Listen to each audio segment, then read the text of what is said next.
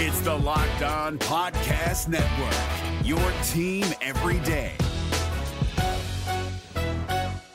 Kyle Krabs here, host of Locked On NFL Scouting. Join Joe Marino and me every day as we provide position-by-position analysis of the upcoming NFL Draft. Check out the Locked On NFL Scouting podcast with the Draft Dudes on YouTube or wherever you listen to your favorite podcasts. You are Locked On Redskins, your daily Washington Redskins podcast, part of the Locked On Podcast Network, your team every day. All right, everybody, we welcome you. Good to have you aboard with us right here. Episode number 190 of the Locked On Redskins podcast. This is the very before pre-free agency edition of the Locked On Redskins podcast, sure to change by the end of Wednesday. I would be willing to bet, so we'll try and get back as soon as we can.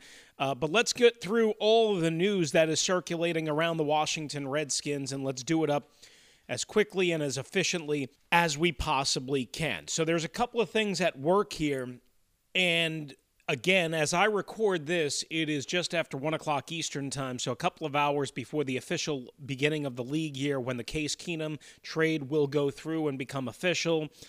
When the Landon Collins signing shortly thereafter will become official and get ratified and signed and all that stuff. And if it doesn't happen today, it's just a matter of procedure.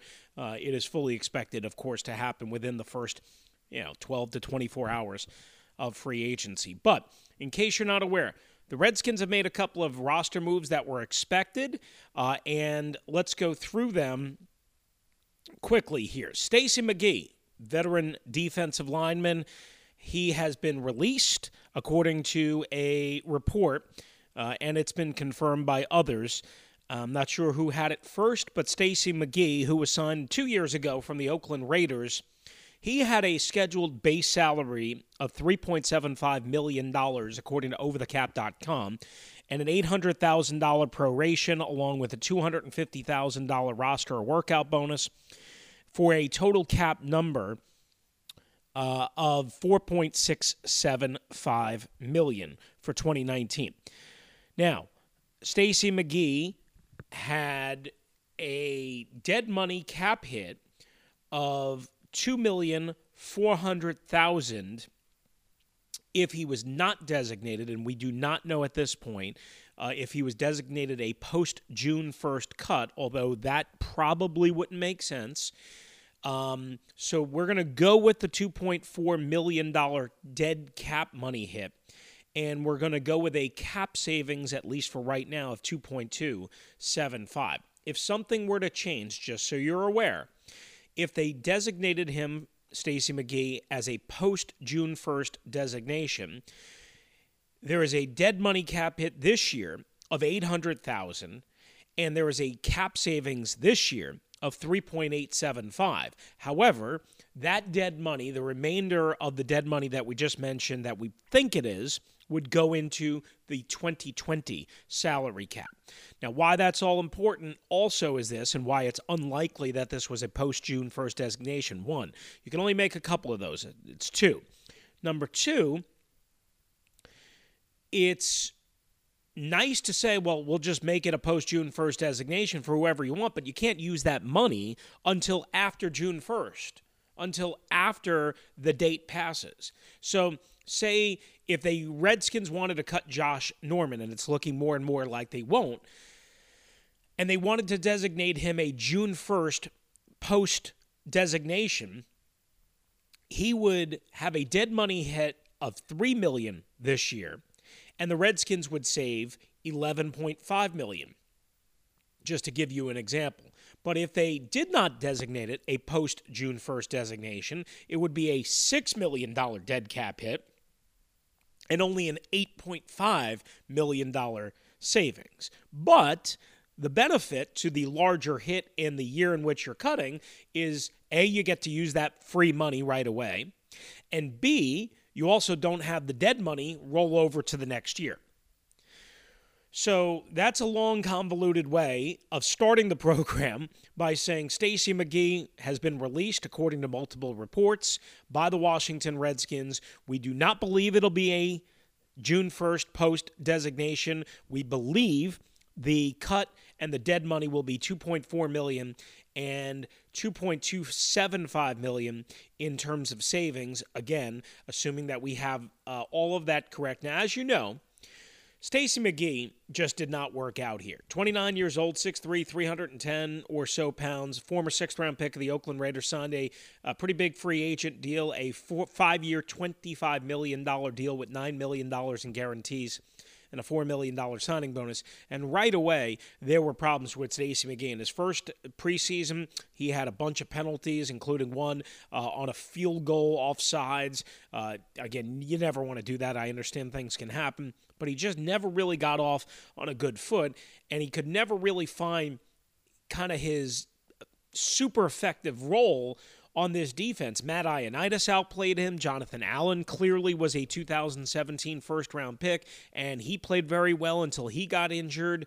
And even with the Redskins kind of having a need for a guy like McGee to be an effective weapon, he just never was, quite honestly. Then he was hurt for over half the year. He missed all of the offseason, training camp, preseason.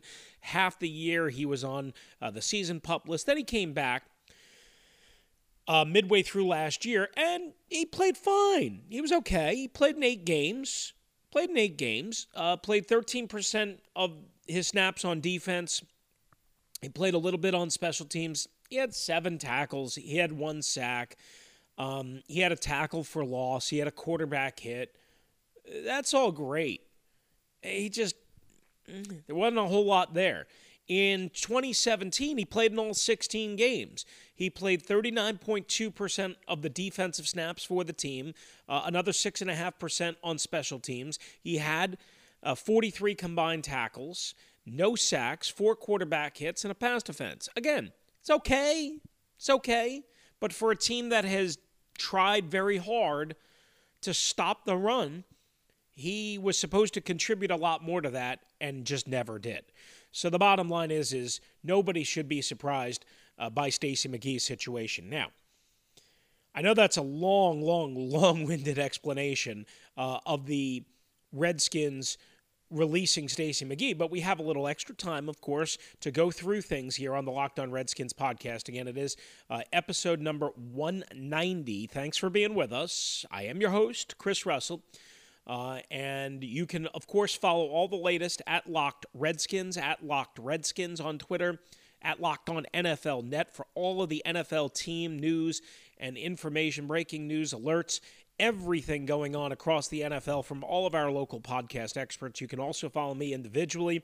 There's more than just the Redskins, NFL thoughts, Capitals and NHL, some Nationals baseball coverage, some thoughts, opinions, whatever, at WrestleMania 621, at WrestleMania 621. And also, when you get in your car, please tell your smart speaker device, whatever you might have, whatever you might use, to play podcast Locked On Redskins. All right, here's what we're going to do.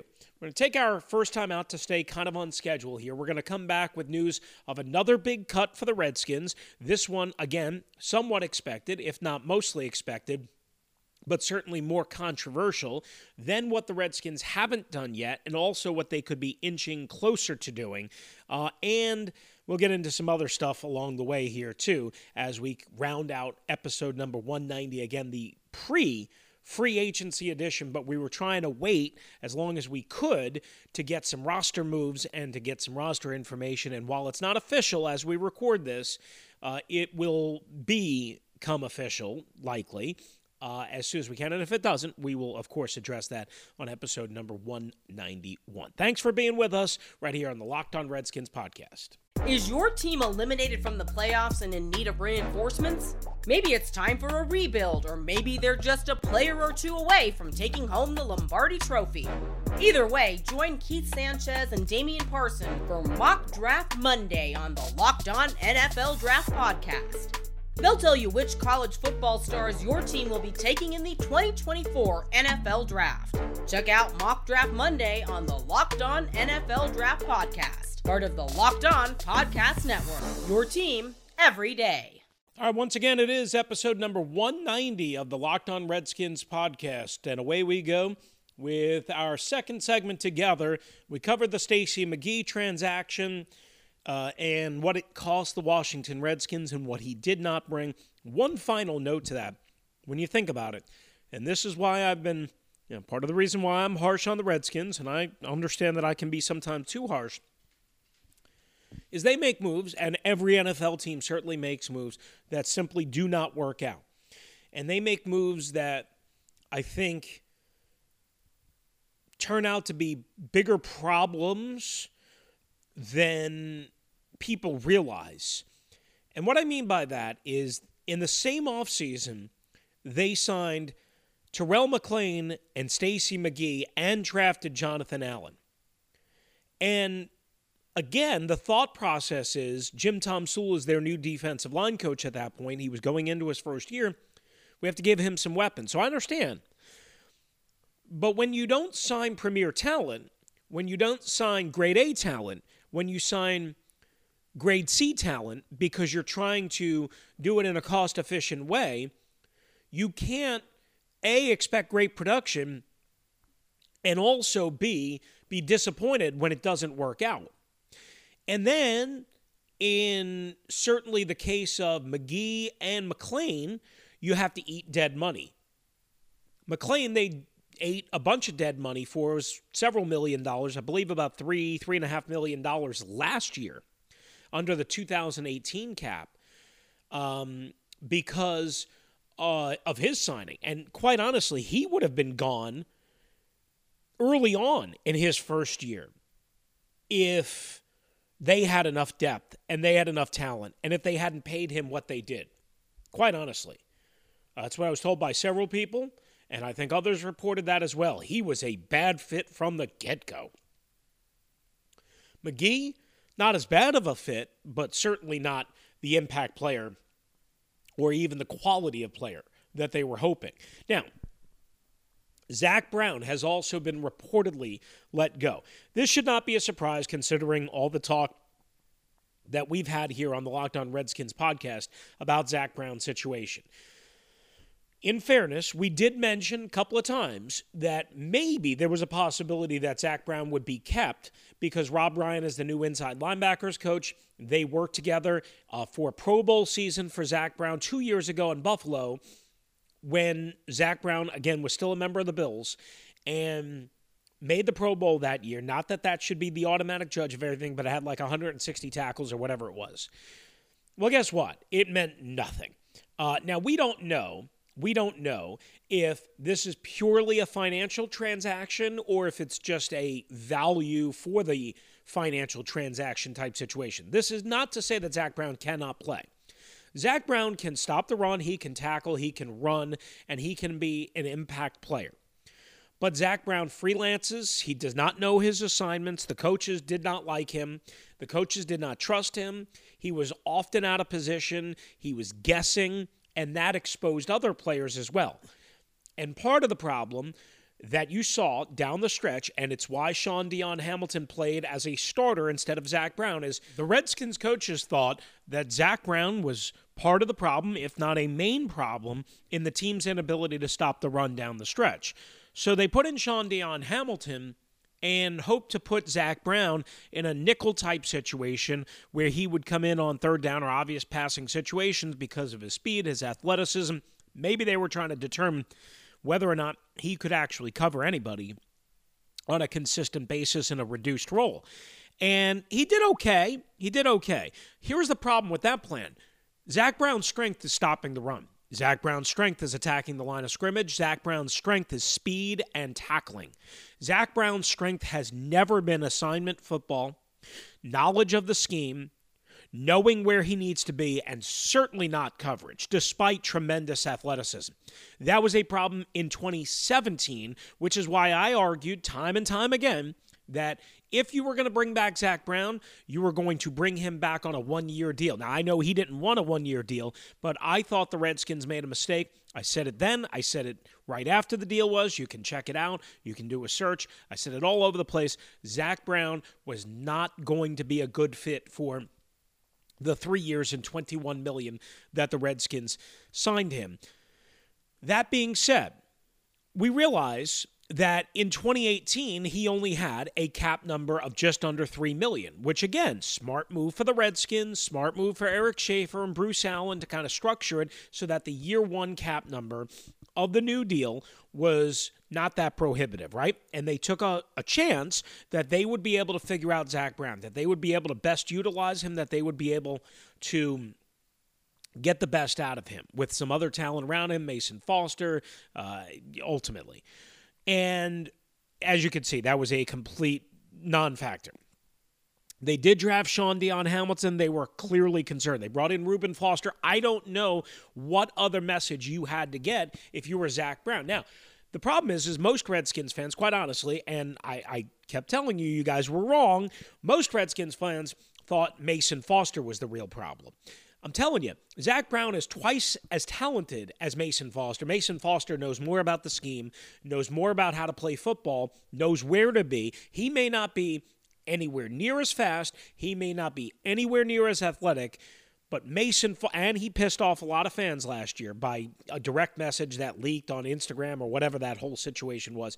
Mason Foster, again, in a coach's eyes, and I think in a simplistic sort of way, from a football analysis standpoint, he is more dependable, more trustworthy, and clearly more knowledgeable about what he has to do, where everyone has to be, and what you have to have in order to win football games. Now, you see, the Redskins were clearly disappointed in their inside linebackers. They let Kirk Olivadotti go. Longtime assistant, whether it's he went to Green Bay. They were probably going to fire him, I guess, anyway. The bottom line is again, I thought for Zach Brown, a one-year deal, $3-4 million made sense because I was willing to take that chance on. I didn't think a 3-year, $24 million deal would be a good thing for the Washington Redskins before and after they did it because I said, well, okay, certainly if he improves in year two in all the areas that they were concerned about, boy, that's a great home run. That's a slam dunk, right? And then you go into 2019 and maybe you have a Pro Bowl player at the age of 30. The problem is if he never improved and if he regressed is what you have now, where he had a $6.75 million base, a $1.5 million proration from the original bonus that he got, a $500,000 per game roster bonus, and the Redskins will, of course, save that by releasing him, and a cap number of $8.75 million. Now, to cut him before June 1st, again, a pre-June 1st designation, which we believe will be the case, but we can't say for certain until we know, it's a $3 million dead money cap hit and a $5.75 million cap savings for the Washington Redskins. If they designated him post-June 1st, it would be a $1.5 million dead money cap hit this year, a $7.25 million savings, but remember you have a $1.5 million dead cap hit in 2020. So again, we don't know. We think it's just a regular straight-up cut. Again, you can't use the cap savings that you create with that post-June 1st designation until post-June 1st. So that's not always the right thing to do. Zach Brown, the bottom line is this. He graded out very, very well according to ProFootballFocus.com. As a matter of fact, he was the Redskins' highest-graded football player on defense for the entire year in 2018. He was not good in coverage at all in 2017, and even Pro Football Focus's Steve Palazzolo, who I trust very much so and I like, said to me the same thing on Twitter, that he was not good at all in 2017, and I'm loosely paraphrasing. But Zach Brown was graded, as we've talked about on this here podcast, the, I think, 66th best player on Pro Football Focus's Top 101. Overall in coverage in 2018, he graded out an 84.4. Pass rush, a 68.7. Tackling, an 86.5. And run defense, an 84.1. I don't quite honestly know where they come up with some of these numbers, but I just pass them along and I funnel them. I think they've overrated, quite honestly, him. He allowed 73% of his targeted passes to be completed, 8.1 yards per reception, 160 yards after the catch, but did not allow a touchdown, Zach Brown, and an NFL passer rating against 87.4. Certainly he was not bad in coverage this year, but again, he was asked to do a lot less in coverage because of Josh Harvey-Clemens, because of Sean Dion Hamilton, because Mason Foster was asked to do a lot of what Zach Brown was asked to do because they couldn't trust Zach Brown. Bottom line, that's why. Just quickly, in 2017, he allowed five passing touchdowns and a 129 passer rating against. 5. And 79.7% of his targeted coverages were given up to receptions, and 482 yards. It was terrible. And everybody thought Zach Brown was great. No. He was good against the run. He was not good in coverage at all, period, in any way. He made a significant improvement in 2018, according to Pro Football Focus, but he was also asked to cover about 80 less snaps. So, again, he was asked and certainly to be in. Now, a lot of those snaps, I believe, came in the last 3 games of the year: Jacksonville, Tennessee, and Philadelphia. Just real quickly, kind of charting the numbers there. Yeah, 12, 15, and 21. So that's a total of 48 of the 369 snaps, as he was again put in this role to A, I guess, determine whether or not he could do it, B, because they couldn't trust him against the run anymore. So I don't know. I don't know what to tell you guys. The bottom line is Zach Brown, very talented player, speed, athleticism, all that, has never quite been able to put it together for whatever reason. So he has been released by the Washington Redskins. All right, we will come back and address another possible re-edition, whether that's worth it, and where we stand on everything else next, right here on the Locked On Redskins podcast, pre-free agency edition, episode number 190. Thanks for being with us. Is your team eliminated from the playoffs and in need of reinforcements? Maybe it's time for a rebuild, or maybe they're just a player or two away from taking home the Lombardi Trophy. Either way, join Keith Sanchez and Damian Parson for Mock Draft Monday on the Locked On NFL Draft Podcast. They'll tell you which college football stars your team will be taking in the 2024 NFL Draft. Check out Mock Draft Monday on the Locked On NFL Draft Podcast, part of the Locked On Podcast Network, your team every day. We're back on the Locked On Redskins podcast. It is episode number 190, the pre-free agency edition. I am your host, Chris Russell. And let's go through this quickly because Ian Rappaport, the latest, just before 1 o'clock Eastern time here, as we've been talking about for several weeks, as we've said we should do, the Redskins should do, as I would do, and this was before and after Landon Collins. I've been very clear about this. The Redskins should bring back Clinton Dix. They traded a 4th-round pick from the Green Bay Packers at the trade deadline. No, he did not play good. Yes, he took some bad angles. Yes, he was not great in coverage. He did have one really nice play that maybe he should have had a pickoff along the goal line, ranging from deep center field against the Tampa Bay Buccaneers to break up a pass that was partially deflected by somebody else in coverage. The bottom line is Clinton Dix did not do a good enough job for the Washington Redskins, but a full offseason and a chance to fully acclimate himself to the scheme, the terminology, his teammates, practice, OTAs, training camp, all of that stuff, along with, oh, by the way, having Landon Collins alongside makes all the sense in the world. And anybody that doesn't see this, I still have no idea what you're talking about. I love my colleagues on 106.7 The Fan. I could not disagree with Danny Rouillet more, and even Grant Paulson. Could not disagree with them more at all, period.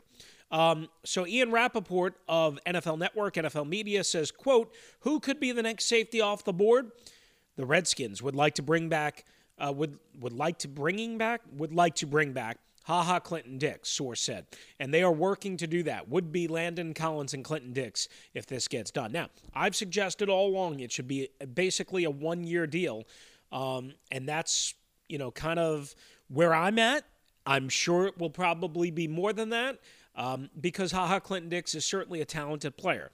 I'm guessing it'll probably be in the 2 to 3 year range, probably 3 years with a favorable year 1 structure, like we saw with the Zach Brown situation, like we saw with the Landon Collins acquisition. Keep the year 1 cost low, like many traditional contracts are structured. Keep it really low with a balloon payment in year 2 or year 3, and then you try and hope that because the cap increases that you can absorb the dead money a little bit better if it doesn't work out. That's just the way things are done. Certainly that is the way Bruce Allen and Eric Schaefer kind of subscribe. So that would be good news in my opinion. I do not trust Monte Nicholson.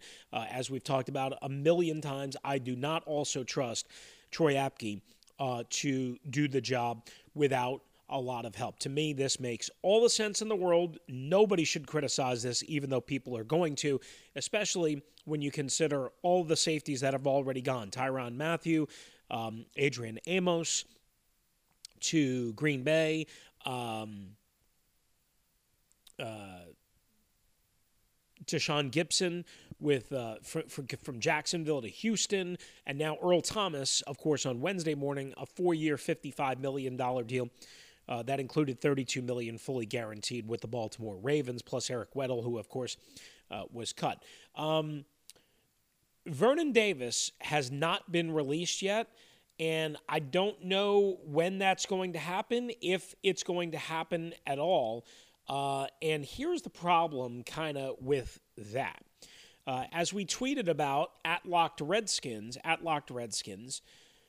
Vernon Davis is such a good dude, and he was honored with his own day in Washington, D.C. on Wednesday morning because he's a philanthropist, an artist, an entrepreneur, a role model. He's very good in the community. He's very well-spoken. He's super bright. I think he should be on TV right away.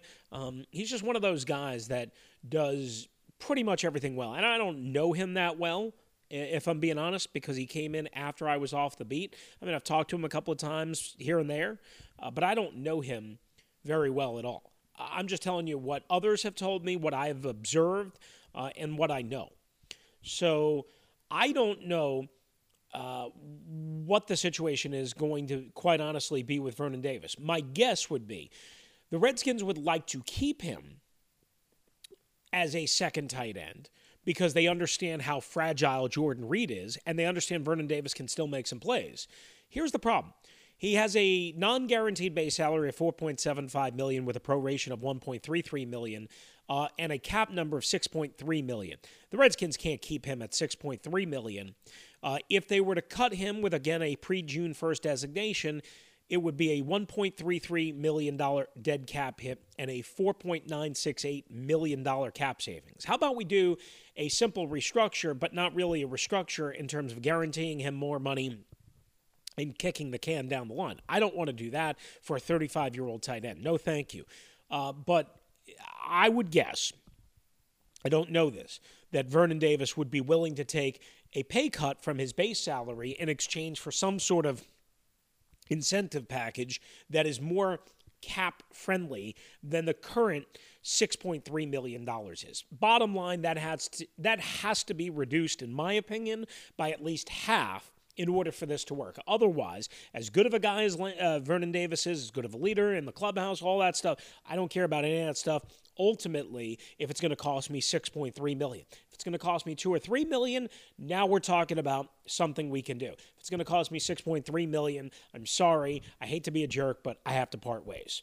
So that's where I'm at on Vernon Davis. Again, no move just yet. So we covered Stacey McGee's release, Zach Brown's release, Clinton Dix probably coming back, and the situation with Vernon Davis. That's a full show for you right here on the Locked On Redskins podcast. We have to get out of here. Pre-free agency edition, episode number 190. We'll be back as soon as we possibly can with as many moves as we possibly can right here on the Locked On Redskins podcast. As always, thanks for listening. Thanks for downloading. Thanks for sharing. When you get in your car, tell your smart speaker device to play podcast Locked On Redskins. Make sure you follow at Locked On NFL Net on both Twitter and Instagram, at Locked On NFL Net, and as well, make sure you follow at Locked Redskins on just Twitter for all of your timely Redskins information. Adios. Hey, Prime members, you can listen to this Locked On podcast ad-free on Amazon Music. Download the Amazon Music app today. Is your team eliminated from the playoffs and in need of reinforcements? Maybe it's time for a rebuild, or maybe they're just a player or two away from taking home the Lombardi Trophy. Either way, join Keith Sanchez and Damian Parson for Mock Draft Monday on the Locked On NFL Draft Podcast. They'll tell you which college football stars your team will be taking in the 2024 NFL Draft. Check out Mock Draft Monday on the Locked On NFL Draft Podcast, part of the Locked On Podcast Network, your team every day.